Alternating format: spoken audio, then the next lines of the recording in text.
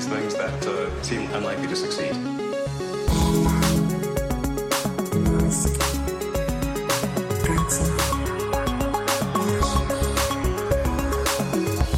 Pues ya estamos aquí. Ya estamos, hemos vuelto. Tenemos que hablar de juicios, cosa que prometimos en el episodio anterior. Sí. También está habiendo como ciertas hot takes, como dicen en inglés, con todo esto de la compra de Twitter. Sí. Pues hay por ahí reportajes que dicen que a Elon lo estaban presionando amigos como Jack Dorsey.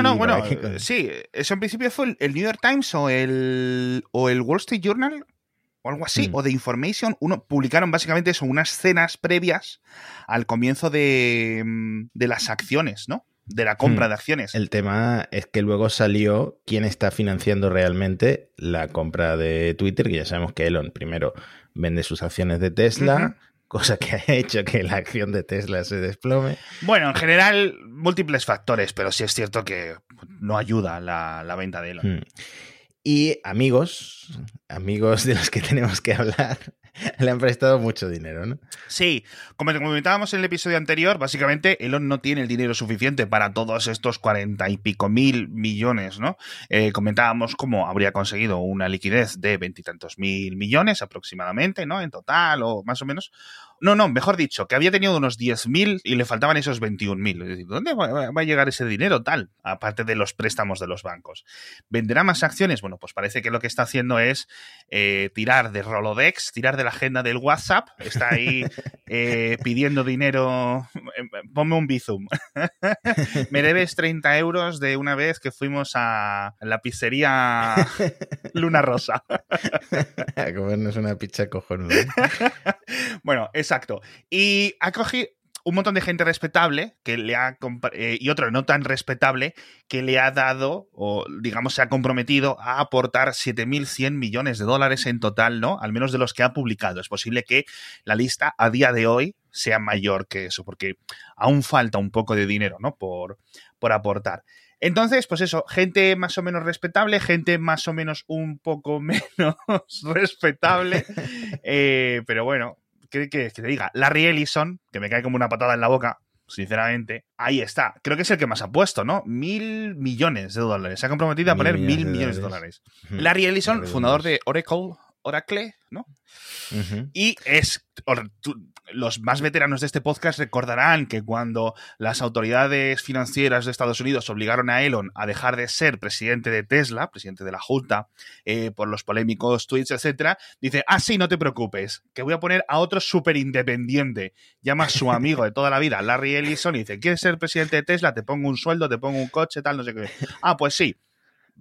Os podéis imaginar cómo de independiente es la directiva de Tesla. A ver, aparte de amigo personal de Elon, que por cierto estuvo hace poco, en enero, en Hawái, que Larry Ellison tiene una isla privada allí, normal. Lo vi por Elon Jet, este hombre confiará bastante en Elon porque la inversión que hizo en Tesla le salió bastante bien. Muy rentable. Entonces me imagino que ahora confía que Elon puede convertir esta compra de Twitter pues en algo rentable para él. En principio, yo creo que esto sería una de las cosas que no me sorprenderían, es decir, que con este plan renove, estas renovaciones que vaya a hacer durante estos años que esté privada la compañía, pues sea o se convierta en una compañía con mejor ejecución, porque es una de las cosas en las que todos estamos de acuerdo.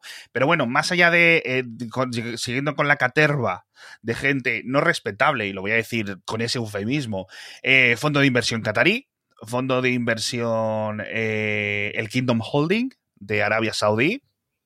Esto me lo tienes que explicar. Bueno, también está Binance por ahí. Los Crypto Bros se emocionaron bastante.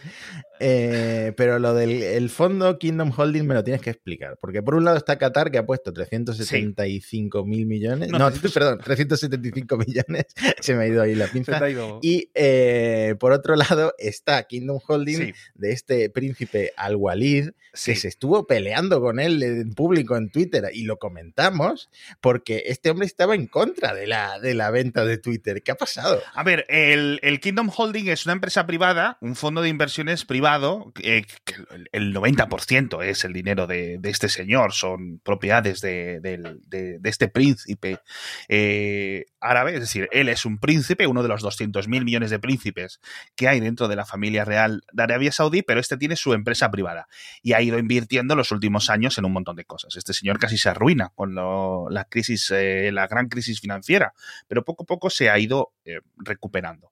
Entonces, la posición actual en Twitter más o menos fluctúa dependiendo del día, pero unos 1.800, 2.000 millones de dólares es lo que tiene en Twitter a día de hoy. Es decir, en la Twitter cotizada, Kingdom Holding tiene ese porcentaje, como un 5% aproximadamente, si no recuerdo mal. Entonces, se oponía a esta compra, lo hizo públicamente. Elon empezó a hablar de por qué Arabia Saudí, no sé qué, no sé cuánto, con su no sé qué, la libertad de expresión, el tweet, sí. Las llamas, etcétera. Tu reply. 3 semanas después, somos amigos otra vez, porque lo que ha consentido Al-Waleed es básicamente quedarse como participación dentro de Twitter. Es decir, que los 1.900 millones más o menos aproximadamente que tiene de Twitter en bolsa pasen a ser un porcentaje equivalente de esta compañía privada. Es decir, ahora suena muy diferente el tuit que puso Elon de que la libertad de expresión hay que acotarla según las leyes de cada país. Porque igual en Arabia Saudí la libertad de expresión es diferente. Donde dije Diego, digo Riego, y donde trigo, Rodrigo. Lo de siempre con Elon. No es nada sorprendente para los oyentes de este podcast. Al final el que manda es el dinero. Porque Elon muchas veces, que si la política, no sé qué, no sé cuánto. Elon tiene una brújula y la brújula es de color verde, quiero decir, creo que decir, no estoy exagerando ni diciendo nada raro, ¿no? Soy un hombre de negocios haciendo negocios y punto. Entonces, bueno, causando todos estos dramas, por cierto, este Kingdom Holding no le confundamos, como alguna gente lo ha confundido en Twitter, creo, con el Fondo Soberano de Arabia Saudí. Fondo soberano muchísimo más grande y en esa ocasión sí controlado por el gobierno de Arabia Saudí, que tiene otras participaciones diferentes. Entonces, ahora Elon, con la libertad de expresión, como apuntabas tú, pues sí es cierto que ya está en plan, bueno, la libertad de expresión obviamente tiene sus diferentes límites y sus diferentes jurisdicciones en cada país, y lo que me diga Reino Unido que tengo que borrar o que tengo que ocultar en ese país, lo voy a seguir haciendo, pues porque si no se da cuenta que cierran Twitter en Reino Unido, quiero decir. Libertad de expresión puede ser publicar X tipo de imágenes, que a todos nos pueden gustar más o menos, X tipo de contenido, pero si Twitter cierra en Reino Unido, la empresa pues deja de valer, ¿no? Entonces, pues esto, el problema, claro, no es lo mismo los límites que te puede poner un país democrático con una garantía judicial, como puede ser Reino Unido, etcétera. Siempre en el podcast diario comento, no es lo mismo las restricciones de Irán que las restricciones de Noruega a lo que se puede publicar en Internet, ¿no? Son, digamos, casos extremos, pero que me vienen muy bien como ejemplos. Así que, bueno, ahí veremos a ver cómo, ahí hasta dónde va todo esto de la libertad de expresión, y aquí se puede tener otra vez también en vigor el tema de China, ¿no? Esa presión que puede tener China a través de Twitter. En otras compañías, a través de Tesla en Twitter, ¿no? Es como un perro de dos cabezas. Pues sobre todo con el plan de que los usuarios estén autenticados, para que no haya bots. Entonces, por ejemplo, un país poco democrático puede decirle a Elon, por ejemplo, ¿no? A ver qué se me ocurre, una barbaridad. Esta persona, esta y esta personas, o me das todas sus IPs de las que se están conectando los últimos años, o te cierro la planta de Shanghai de Tesla. O me das las plantas, o te quito la inversión, en el caso de Qatar, en el caso de Arabia Saudí, etcétera, ¿no? Es cierto que en muchas ocasiones, en algunos momentos, este idealismo de Silicon Valley, de la libertad de expresión y de estar salvaguardados por las legislaciones estadounidenses, nos ha venido muy bien fuera a mí no precisamente como individuo, pero sí es cierto que en un montón de países poco democráticos, por ejemplo, la primavera árabe en Twitter y todas estas cosas, ha venido muy bien tener estas plataformas para publicar. Coño, al menos luchaban un poco por los derechos. Entonces, claro, si ahora vamos a ir hardcore a libertad de expresión en un sitio, menos libertad de expresión en otro, y no tengo la posibilidad de lucharla, entramos en un balance complicado. Pero bueno, en fin, veremos cómo va la cosa. Por cierto, lo de Twitter privado, ya ha comentado que en principio el plan es tenerlo unos 3 años como empresa fuera de bolsa. Bueno, yo creo que también esto es lógico, ¿no? Porque al final lo que pretende es potenciar Twitter esos 3 años para después volver a sacarla a bolsa como una empresa tan grande como la que es, ¿no? Entonces, quizá causó sorpresa, pero me parece que era el plan lógico desde el principio. Sí, no, otra de las cosas que él va soltando, el New York Times, por cierto, hace 2 días filtró algunas de las negociaciones con los bancos para conseguir esa financiación para la compra, y Elon les explicaba cuál es su plan para Twitter, ¿no? Y decía, bueno, pues vamos a intentar multiplicar por 5 la generación de ingresos, vamos a tener tantos ingresos en abonos, es decir, en suscripciones, vamos a reducir los ingresos publicitarios para que no sé qué, para que no sé cuánto, etcétera. Pero una de las cosas más curiosas de todo esto es que dicen que quieren cobrar a empresas y entidades públicas por utilizar Twitter, es decir, por utilizar Twitter como medio de comunicación, como medio de distribución de información, ¿no? Se está complicando la vida este señor porque, mira, primero, lo de adaptar la libertad de expresión a cada país, pues cómo eso lo aplicas, lo desarrollas, lo sacas a producción en cada país de una forma distinta. Y luego, ahora, ¿a partir de qué rango una empresa tiene que empezar a pagar por usar Twitter? ¿A partir de cuántos seguidores o qué tipo de empresas? Me entiendo que él defienda que hay que generar ingresos directamente de gente que te paga por usar el servicio más que de publicidad, precisamente porque él defiende que los anunciantes pues de alguna forma coartan la libertad de expresión o de lo que se está hablando en las redes sociales. Eso es. Los anunciantes, recordemos, los anunciantes sí coartan la libertad de expresión. Kingdom Holding, inversiones desde China, eso no. Vale, pues... Pero me parece como muy idealista, como decías tú antes. ¿Cómo esto lo va a llevar a cabo? No sé. Sí, porque, joder, estaréis muchos oyentes, sobre todo las más listas y listos, pensando, dice, pero esto no es lo que le pasa a todas las empresas. Por ejemplo, cuando Apple está en Rusia, cuando Apple está en China, cuando Google está en China, etcétera, o Facebook está en no sé qué país, ¿no? Y dice, y los tribunales de esos países les obligan a hacer cosas. Efectivamente, ¿qué les pasa? Pero a Tim Cook no se le puede extorsionar diciendo si no haces lo que quiero con esta empresa, te jodo la otra, que es un poco lo que estamos diciendo con Elon Musk y con Tesla. Por eso decimos, coño, ¿realmente le merece la pena tanto quebradero de cabeza como es ser el dueño de Twitter? Que es un quebradero de cabeza. De hecho, hace unos minutos antes de comenzar a grabar el podcast, me has pasado tú un tweet que decía como que se lo estaba pensando, ¿no? Le decía a uno de estos fans de él, el de la iglesia de la masquianidad o algo así, que le habría costado menos de $1.000 millones crear su propia red social y una red social mejor que Twitter, y que no entiende cómo ha usado acciones de Tesla para comprar Twitter cuando había prometido que no iba a vender acciones salvo para ir a Marte, ¿no? Es que este era su plan inicial, según ese New York, según esa filtración de esas cenas previamente. Él estaba pensando en crear otra cosa, ¿no? Yo no digo en irse al Git de Mastodon, hacer una réplica, subirlo a los servidores, él ponerse, ¿no? Sino crear algo sólido, ¿no? Y fueron sus colegis y toda esta presión, Peter Thiel y la pandilla, los que le convencieron. Claro, como el dinero no es suyo, estuvieron ahí metiendo mierda. Es decir, imagínate que tú tienes un amigo. Esta gente es rica, tiene mucho dinero, pero Elon está órdenes y órdenes de magnitud por encima de capacidad financiera. Entonces le han estado chinchando hasta que le han conseguido.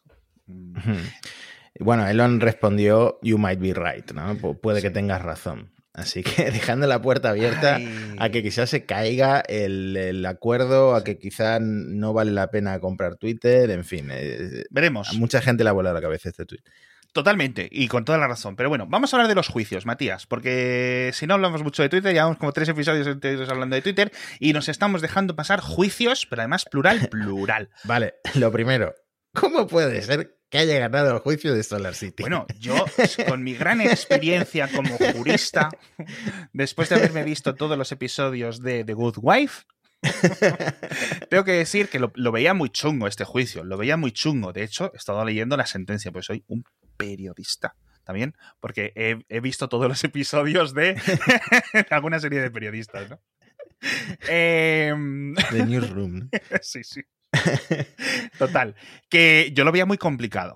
Y es cierto, la sentencia, es decir, las conclusiones del juez, que hubo una conspiración por ahí, en plan, es que el juez es el último caso que sentencia antes de jubilarse, con lo cual puede que... Bueno, esto es un poco como el fútbol, ¿no? Los árbitros siempre van con el otro equipo, pero había por ahí inversores en corto de Tesla muy, muy enfadados con este juez.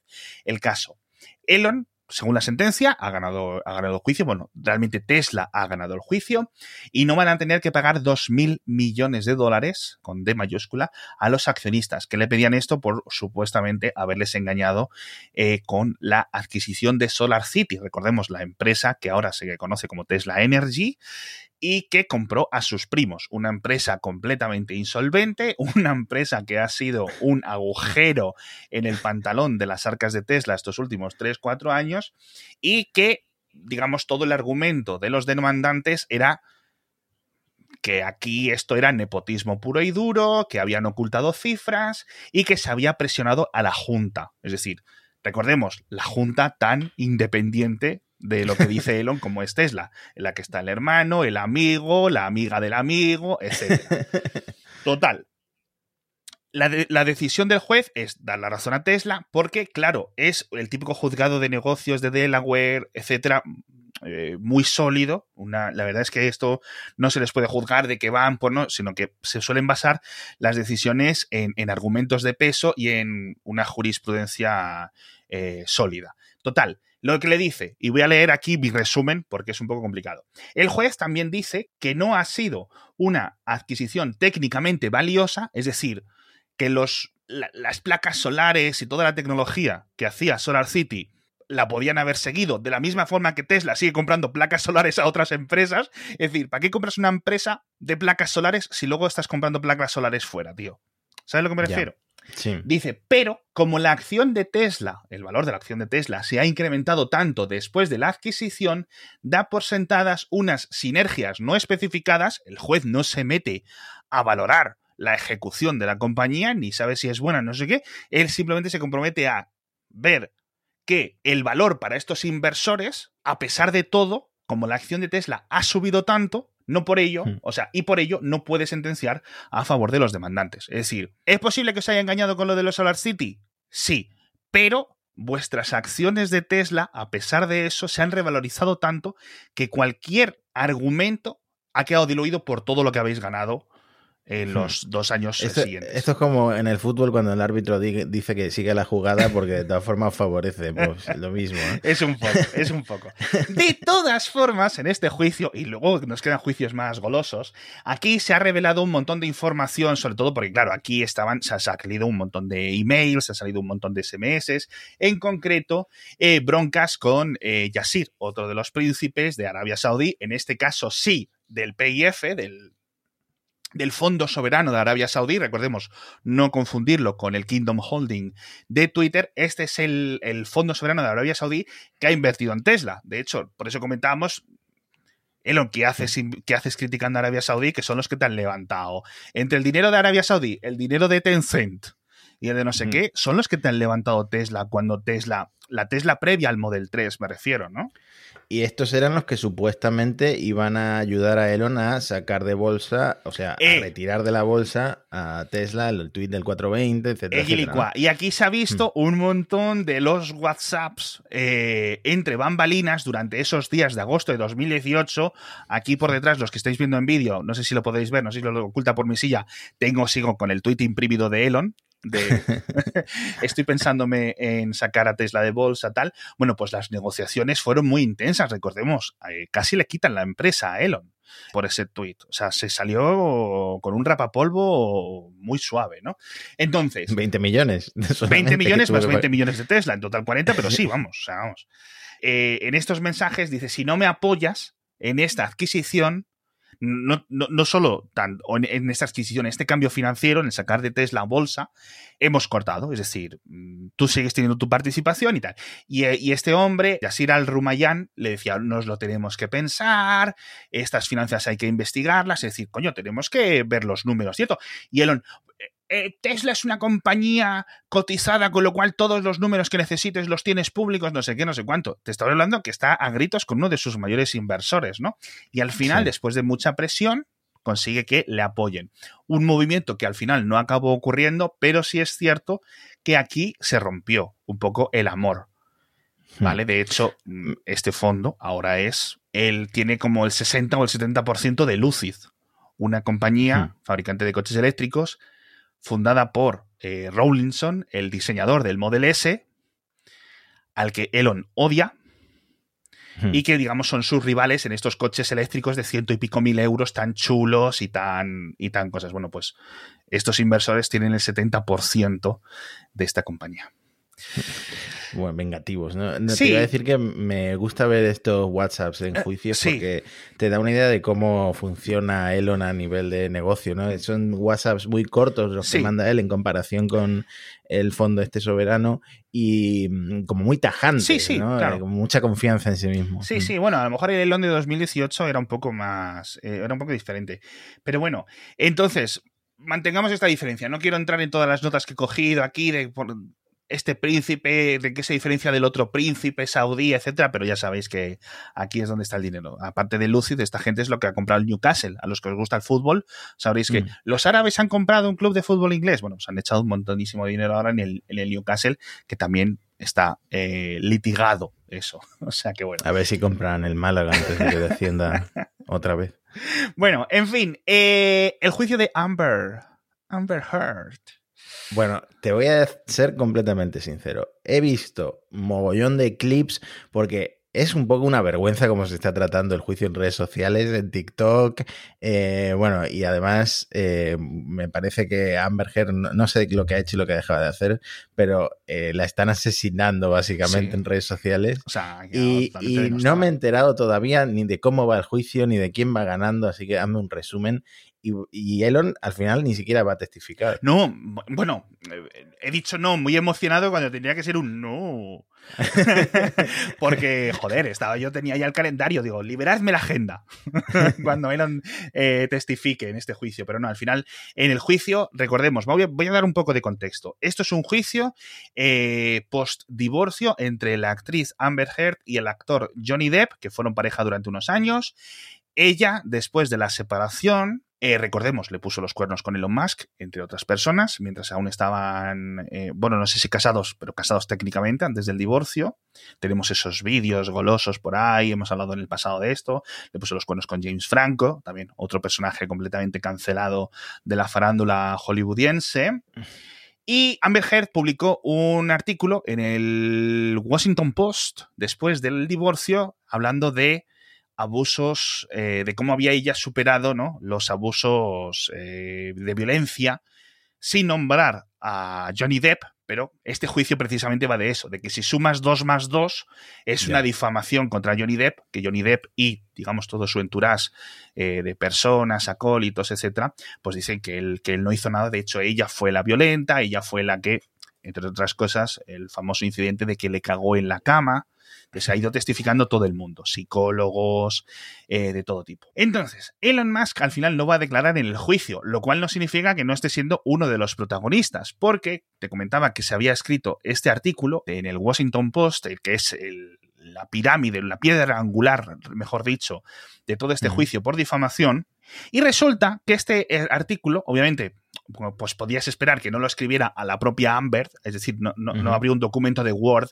y se puso a escribirlo. Normalmente tiene un equipo de comunicación para eso, pero la gente que lo escribió fue los de la ACLU, una agencia de libertad de los derechos civiles estadounidense muy famosa, muy cercana a Elon Musk.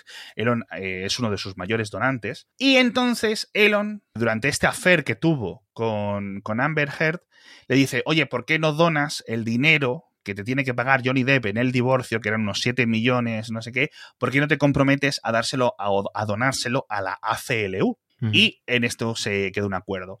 Entonces han pasado por ahí representantes de la CLU a decir, sí, se comprometió a esto, pero solo vimos un cheque de ella y era de $100.000, de los 7 o de los 4 millones que les había prometido.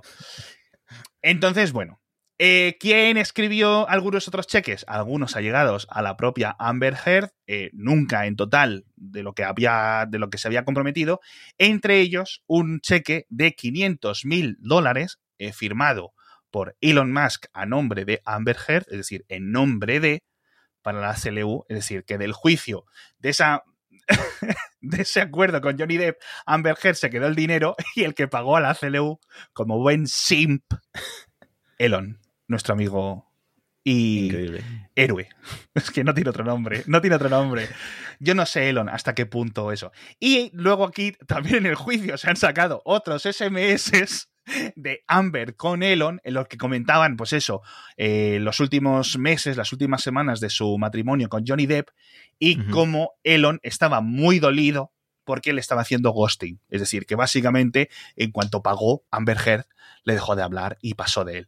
Entonces, recordaréis cuando iniciamos este podcast, esas fotos famosas de Elon Musk en Australia, en Instagram, con Amber Heard, que le había dado el besito, que no sé qué. Bueno, pues de aquellas lluvias estos lodos. Elon el pagafantas. El pagafantas total. 500.000 euros, $500.000 son muchas fantas, Matías. Calderilla para Elon, pero no tanta calderilla para Elon en esas épocas. Yeah. Es decir, que por esas épocas Elon no era el hombre más rico del mundo, que tenía 200 y pico mil millones, no sé qué. Era un hombre rico, era un hombre con cientos o miles de millones, pero, coño, $500.000 duelen. Así que bueno. Le tenía ella en la agenda a él como Rocketman. Así que nada, veremos aquí. Sí. ¿Quieres comentar más juicios? ¿Quieres comentar Tesla? ¿Quieres comentar SpaceX para ir un poco cambiando el sabor de boca? Mira, un tema que se nos está quedando atrás, que no lo hemos comentado, es el del Hyperloop. Creo que esto deberíamos comentarlo. Por favor, sí. Deberíamos comentarlo porque de repente The Boring Company va a hacer un Hyperloop. O sea, el Hyperloop... Es que siempre confundimos... Sí, de loop con el Hyperloop. Claro, porque Boring Company, esta empresa en la que, como tú dices, Elon se pasa una tarde cada año y medio.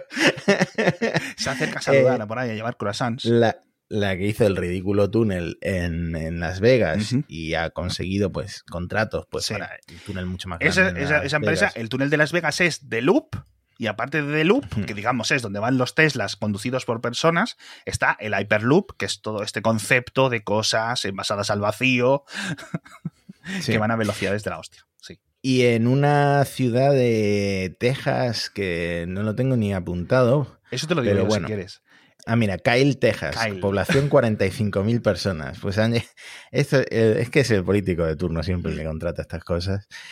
Han conseguido un contrato para hacer un túnel debajo de un túnel peatonal para personas ciclistas debajo de las vías del tren. En lugar de hacer un paso elevado típico que quién sabe cuánto te va a costar, pero mucho menos que un loop o un túnel de Boring Company. Es que yo cuando vi el titular, porque Elon Musk, la Boring Company se pasa a hacer túneles de personas. Y hostia, digo, coño, puede ser una revolución, porque si realmente puedes hacer algo interesante debajo de unas ciudades o una zona muy poblada y permites que la gente tenga unos sitios para cruzar y para ir sin problemas, no sé qué, digo, coño. Y resulta que es un túnel en mitad de Texas, en un pueblo perdido, un túnel de 60 metros por debajo de unas vías del tren que va Además, hay una foto y no te imagines una mega urbe. No. Es algo bastante... no voy a decir rural porque tiene 45.000 personas. Esto es una ciudad como Ponferrada. Yo Ponferrada la puedo calificar como rural sin despeinarme. Esto es... O sea, ¿os acordáis el kit de Playmobil del oeste con los indios y los vaqueros? Pues es lo mismo. Kyle, Texas es lo mismo. Pues imaginaos que el kit de Playmobil ahora se va a gastar $50.000 en hacer un túnel de 50 metros. Como dice Matías, chicos, pon unas escaleras, pon algo, no sé, que está bien, que decir que habrá métodos más baratos, pero bueno, en fin. Bueno, el tema es que en el Twitter de Elon y en el Twitter de The Boring Company ya vienen adelantando que van a empezar a hacer pruebas a escala completa del Hyperloop a finales de este año. El Hyperloop es un concepto que Elon soltó como una idea que hicieron como esta especie de white paper para que quien quisiera coger la tecnología y desarrollarla lo hiciera. Dos grandes empresas lo han estado desarrollando, ahora hablaremos de una de ellas. Y es pues estas cápsulas que van en un tubo al vacío y que, bueno, para transportar personas a gran velocidad. Entonces sería, dentro de Boring Company, pues tendrían dos proyectos. El Loop es dentro de una misma ciudad, como en Las Vegas. Por ahora funciona con coches de Tesla. Supongo que en el futuro podría funcionar con estos robotaxis que imagina Elon. Y el Hyperloop pues sería entre ciudades. ¿Qué ocurre? El Hyperloop le están anunciando esta tecnología cuando Virgin, una de las grandes empresas que ha estado trabajando en el concepto de Hyperloop, ya ha tirado la toalla con el tema del Hyperloop. Ya comentamos que aquí lo que iban a hacer en Antequera, aquí en Málaga, eso de hecho ha salido de nuevo a concurso a ver quién quiere hacer algo ahí porque lo han abandonado. Entonces, Virgin Galactic ha decidido que en lugar de hacer un Hyperloop de personas, se va a quedar solo con un Hyperloop de mercancías, por cuestiones de seguridad, pues porque es más fácil. Por aceleraciones, por certificaciones, por precio. Hubo despidos, recordemos, también hubo despidos bastante grandes. Despidieron a 111 personas y esto después de haber conseguido 400 millones de dólares o de libras, no sé, en capital. Querían empezar a operar en 2020 y fíjate por dónde vamos, que no van a empezar a operar directamente, están pivotando a transporte de mercancías. Entonces, quizá ahora The Boring Company consiga pues esto que Virgin no ha logrado y para ello pues se van a ponerse a desarrollar tuneladoras. Por ahora tenían esta tuneladora usada que estaban usando en Las Vegas, pues van a fabricar la Prufrock 2 que iría a un ritmo de 1 milla a la semana excavando túneles y luego desarrollarían la Prufrock 3 que iría ya a un ritmo respetable de 7 millas al día. Yo no sé si esto es muy optimista, pero eso es pues el 10% de la velocidad de un ser humano andando, ¿no? Coño, pues es rápido, pero de nuevo, esto es un papel. A ver, me ha sorprendido mucho porque dicen, no, llevamos estos 5 años que estamos aquí nosotros, jiji, jaja, con Boring Company, no sé qué, si realmente consiguen hacer esto, oye, me quito el sombrero de nuevo. Igual que un montón de cosas de Neuralink. Si lo consigues hacer, si consigues curar las parálisis, quiero que Neuralink triunfe, quiero que Boring Company triunfe, quiero que SpaceX llegue a Marte como quien sea, como quien se coge un autobús en la estación y puedas ir a Marte y volver. Quiero que Tesla haga robotaxis, quiero todo eso. Otra cosa es... Pero ¿por qué somos escépticos? Vete al primer vídeo de concepto de Boring Company de no sé qué año, que era súper futurista, que era como un Scalextric debajo de las... Con múltiples túneles así interconectados y coches autónomos volando. Y de ahí vete a los vídeos reales del túnel del CES en Las Vegas y me dices si no es para ser un poquito escéptico. Exacto, y sobre todo si los contratos que estás ahora haciendo son estos de Kyle, Texas, de 45.000 de personas de población. Veremos. A ver, si realmente hay alguna innovación y consiguen hacer alguna innovación, que por cierto aquí la mayoría de las empresas punteras en tunelación siguen siendo europeas por una cosa tradición, es decir, es donde más industria ha habido y donde más cosas están haciendo. Si consiguen hacer esto, ya no para Hyperloop, sino realmente se consigue una tecnología de tunelación segura, es decir, que los túneles no se caigan ya no dentro de 20 días, sino dentro de 20 años. Es decir, estos son túneles que tienen que durar los siglos que tengan que durar. Y se puede hacer de una forma barata y se puede hacer de una forma eficiente. Y puedes meter las tuneladoras, las Prufrock 2, las Prufrock 3, las que sean, ¿no? Ya no esas velocidades, incluso me da igual que sea la mitad de esas velocidades que ha prometido. Y las puedes meter en un barco y hacer unos túneles en no sé qué sitio y no sé qué otro sitio, ¿sabes? Y realmente, como dicen ellos, producir no sé cuántas de estas tuneladoras cada mes.